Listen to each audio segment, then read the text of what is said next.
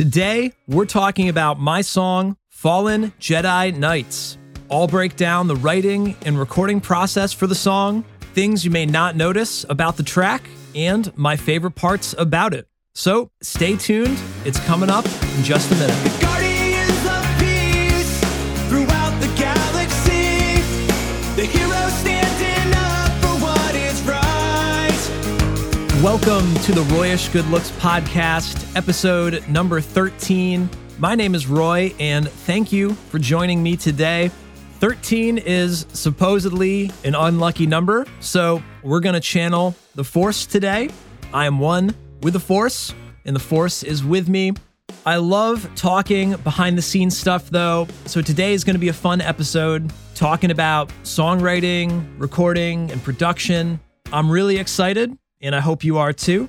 Before we get into it, if you would like to support this show and my music, consider joining my Patreon at patreon.com/RoyishGoodLooks. You'll get all sorts of cool perks, Q&As, bonus songs, and lots more. It's a whole community, and I would love for you to be a part of it.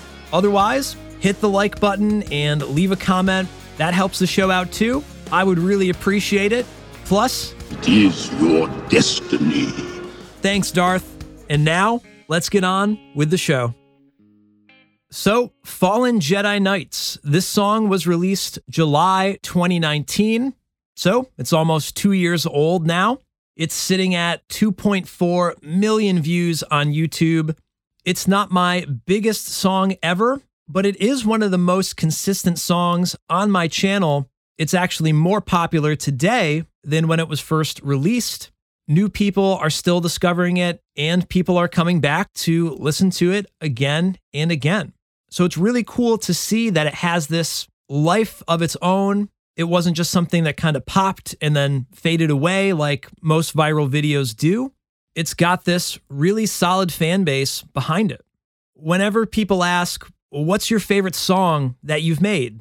I always answer really diplomatically, like that one scene from Office Space. So tell me, what's your favorite song of his? I guess I sort of like them all. That's so Ryan, I'm the exact same way. But this song is definitely one of my favorites. I don't know if I could say it's number one, but it's in the top few for sure.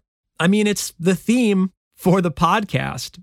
I didn't even think twice about writing theme music for the podcast.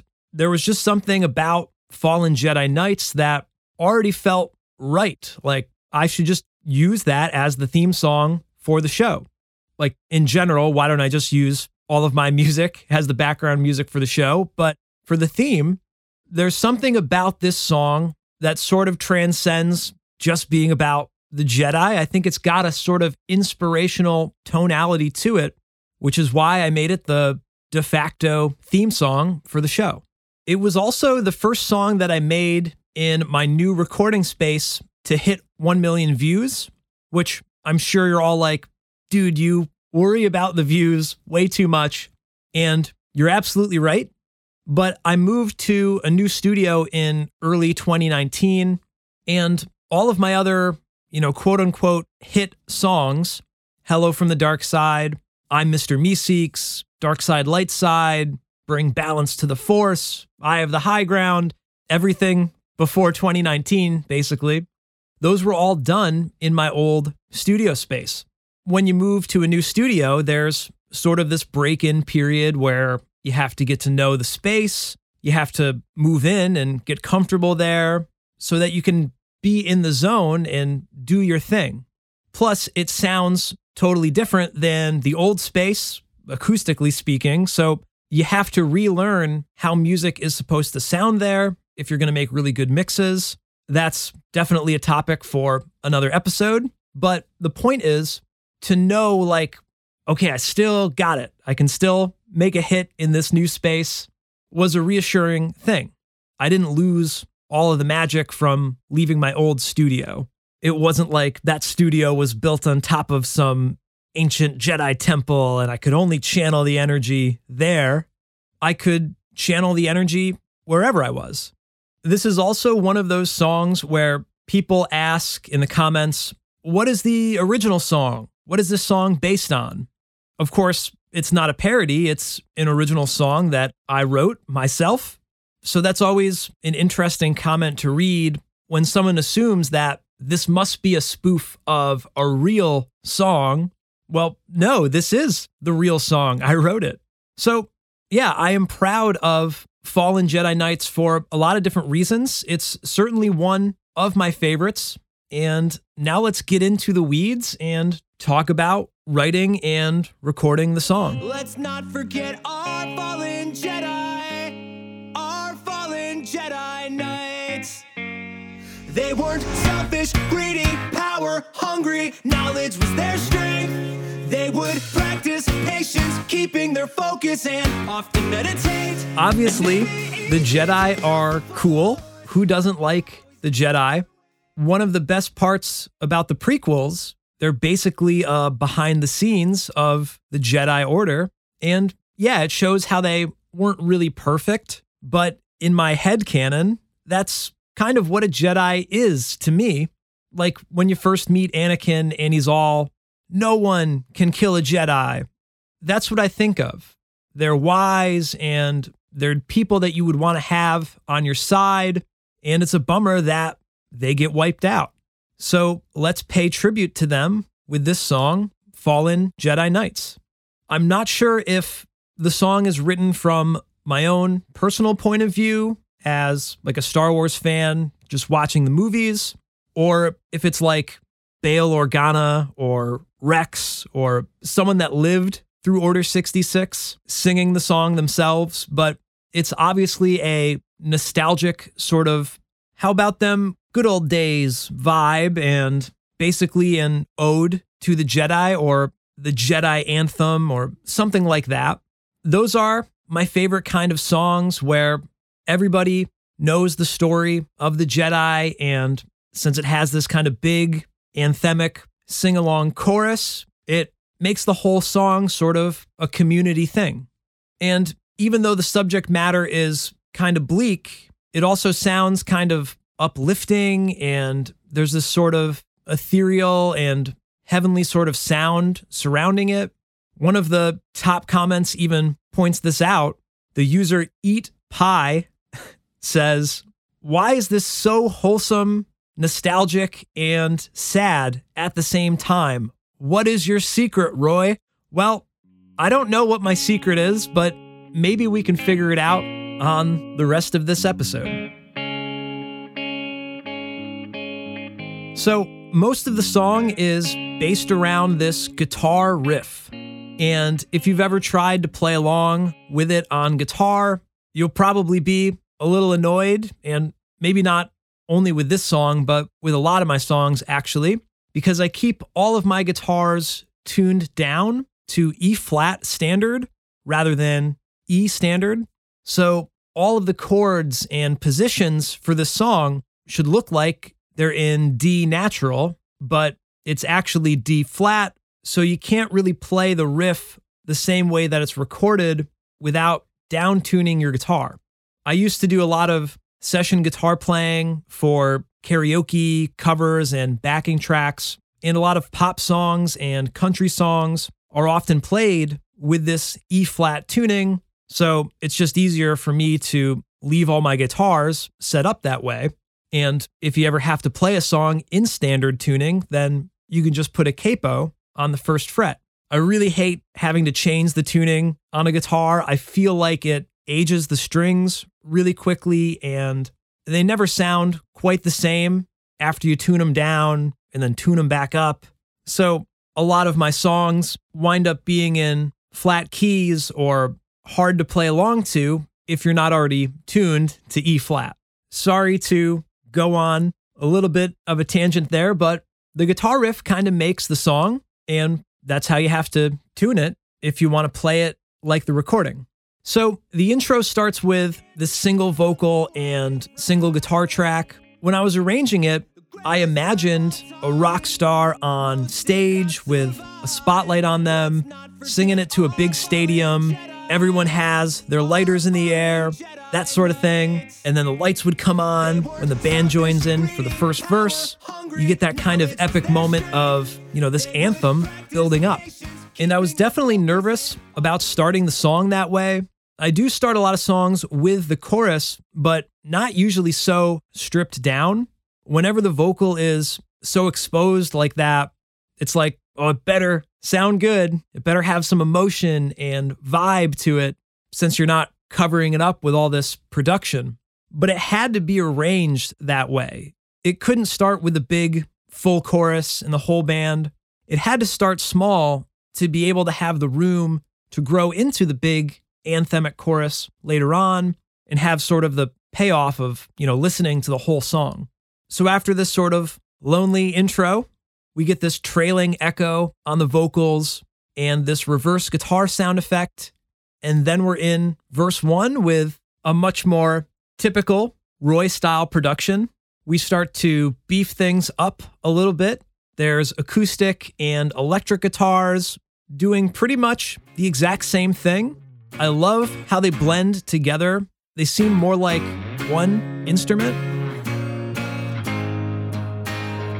The funny thing is, neither really sounds that great on their own, but that doesn't really matter. In the grand scheme of things, it's all about how they add together. The main guitar riff is this bouncy 2-note phrase. It's just a bass note on the E string and the third on the G string. And I love playing riffs like this. They aren't overbearing like big open chords, and they're also more interesting than just playing regular power chords. There's like a little bit of intrigue there. There's also bass guitar in the first verse, which I often leave out of the first verse a lot of the time. It's playing really high on the neck though, so it's closer to the range of a regular guitar. So it's not like super beefy sounding. Again, it kind of blends in with the acoustic and electric guitars and just kind of ties in all of that musical stuff. I also really love how it kind of slides up and down in between all the chords. The verse vocals are also stacked and doubled, kind of like the guitars too. There's a high octave and a low octave and stuff kind of panned left and right to make it sound kind of wide. And it'd be easy to use the force to always get their way, but cheating, mind tricks, wars, and violence don't make one great. Everything in the verse is just super tight, hyper-focused, and really clean. The melodies and the rhythm start off really in your face. It was sort of an intentional thing, like I want to keep the verse simple, but also stand out. So it's a little odd at first with the syncopation and the empty space and the sort of like staccato nature to it, but it also has this power behind it. It grabs your attention immediately, and then towards the end of the verse, everything starts to sort of smooth out a little bit more.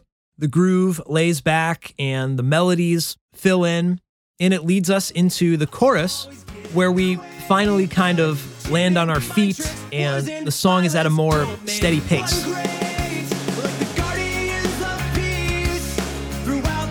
So the chorus has to sound big and full. It needs a lot of support, both musically and rhythmically. So the bass guitar gets really fat and drops down to the lower octave, lower on the neck, and some more rhythmic stuff comes in, like the hi-hat and the tambourine, and the acoustic guitars are strumming straight eighth notes, just pushing the beat along. The electric guitars are a little different than the acoustics in the chorus. The pattern and the way you play it is sort of similar to the verse riff, but it's less of like a chordal thing and more of like a melody and lead almost.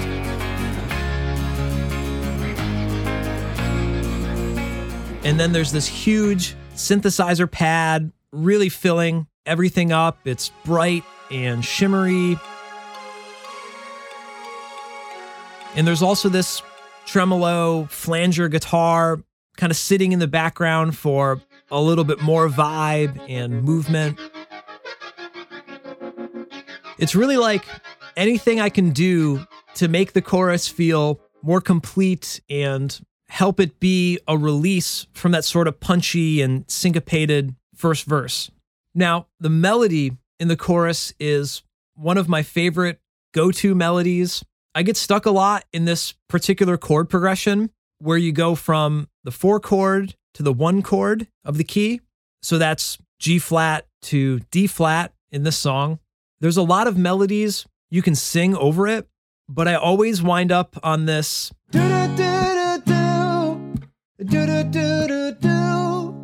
It's so simple, and those chords and that melody, they just pair perfectly together. It's the amen sound, or if you're a music theory nerd, it's the plagal cadence, that 4 chord to the 1 chord. Tons of pop songs use it. I use it all the time. And if you're a songwriter, you should use it too. I actually had to try really hard to not copy this melody exactly when I was writing The Force is Strong. The chords are pretty similar. I think that song is also in D flat, and it starts with that sort of lonely vocal again.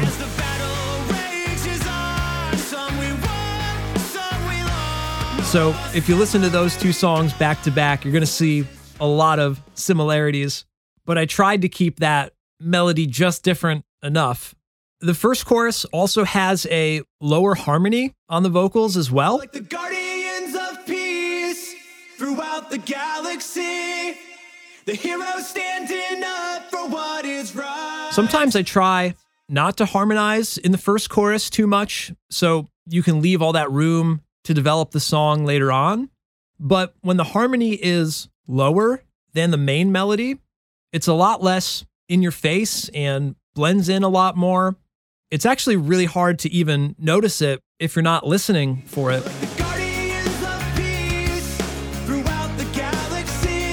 When we come back for the second chorus, the harmonies are much more obvious because there's the lower harmony and another harmony above the main melody too.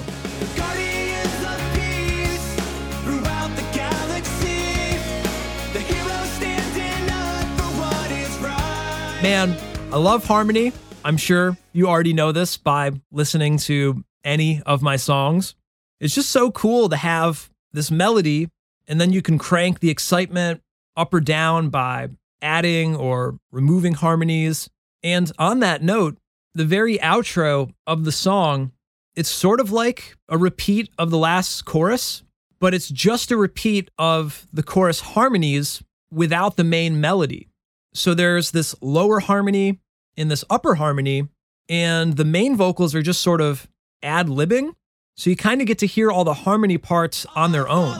Jedi Knights of peace throughout the galaxy. Our fallen Jedi. And I love stuff like that. They just get to kind of shine on their own. I didn't come up with that idea on my own. I learned it from somewhere, and I was trying to find some examples of it in other popular songs where they repeat the harmony vocals at the end, but not the main vocals. I'm drawing a total blank on songs that do that. If you can think of a song that does that, leave it in the comments below, because I feel like it should be obvious, but I can't think of one. So finalizing the chorus of this song actually gave me a lot of trouble when I was recording it. I re-recorded it at least 3 times because I didn't like how I sounded. I definitely had some demo-itis going on, but funny enough, I decided let's just leave all of the vocals in for the final version. So the main vocals in the chorus are doubled several more times than I usually would. It's literally the demo vocals, a second recording of the vocals, and then the final recording blended together. And I think that adds to the sort of anthemic sing-along vibe. It's not quite a choir since it's just me and all the tracks pretty much sound the same, but it's got a kind of density to it with so many tracks layered together, which I guess that's kind of the secret. If you don't like how it sounds, just start doubling it up and that'll beef up the track for you. That's enough! So verse 2 is pretty much the same as the first.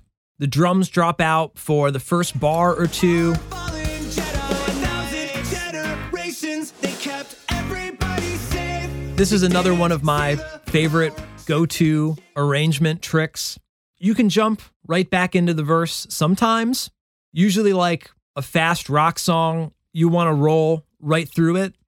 But with these more laid back jam sessions, I love dropping the beat out for a second or two and then bringing it back in with just a simple little fill.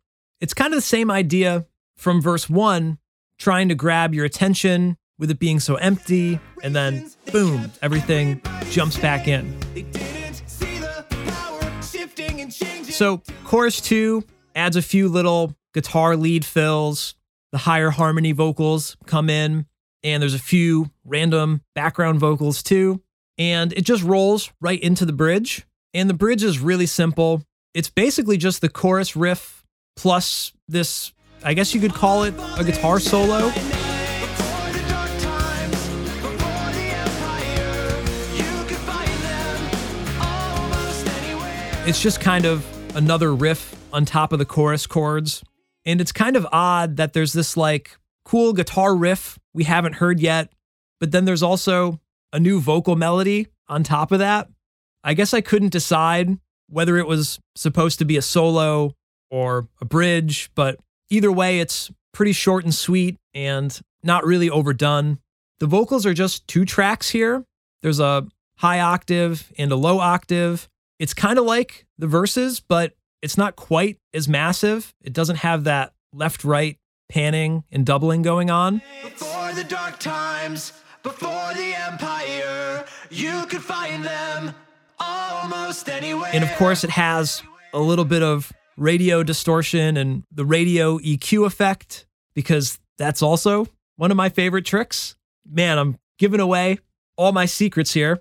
I'm also pretty certain that both the vocals and the guitar solo from the bridge are exactly the same from the demo recording. I just couldn't do them any better.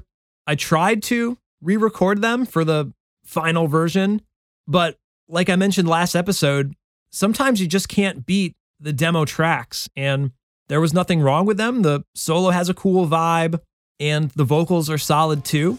So then we have a quick little breakdown for the last chorus. The lights go down in the stadium, and everyone puts their lighters in the air again. What is right? The greatest of all time, most did not survive. Let's Since it's the last chorus, the background vocals have entered the chat, and I'm really happy with how all of the whoa-whoa tracks came out here. You always have to mix the backgrounds or the oohs and the ahs a little bit differently. That way they don't compete with your main vocals as much. greatest of all time, most did not survive. Let's not forget our And I love how these ones sound. They just sort of float in the background. You can pick them out pretty clearly, but they aren't bulldozing over the whole track. They're just kind of like hanging out in the background. Then we have the outro, that bridge guitar solo riff thing comes back. We have those split up harmonies and the vocal ad libs. And then my very favorite part of the whole song, the very last guitar part. Unfortunately, YouTube shows that a significant number of people will click off of the video before the song ends. There's no Star Wars video footage over this part. It's just like, click here to watch another video. And I've stopped making my videos like that recently. There's always footage to the very end now. But if you do wind up listening to the very end, you'll hear this faint guitar part. I call it a musical period. The song is over, and here's just a final cap on the whole thing. I don't always write a unique special ending like this to songs. Sometimes you just end it abruptly and it kind of just hangs on the last word of the chorus or whatever. But this is a tribute song, so it has to have this sort of sentimental goodbye of sorts. So that last chord is finally home. You land on that D flat major. It's the root of the song, and it gives it a very complete feeling, I think. Fallen Jedi Knights. So to wrap up this breakdown, I'd like to leave you with some beautiful poetry from the YouTube user Derp Tortoise. This is one of the top comments from Fallen Jedi Knights on YouTube. Roses are red, violets are blue. Master Skywalker, there are too many of them. What are we going to do? So this was a lot of fun, taking a minute to sit down and celebrate one of my songs. If you liked this song breakdown style episode, let me know in the comments. If you're watching on YouTube, leave a review. If you're listening on any podcast apps, if it seems like people enjoyed it, then maybe we'll do some more of them. All right. I hope you're enjoying the podcast so far. If you'd like to show your support, sign up for my Patreon at patreon.com/RoyishGoodLooks. There are all sorts of awesome perks you can get, like asking me anything. Star Wars, songwriting, recording, YouTube, whatever you want to ask, I will give you an answer.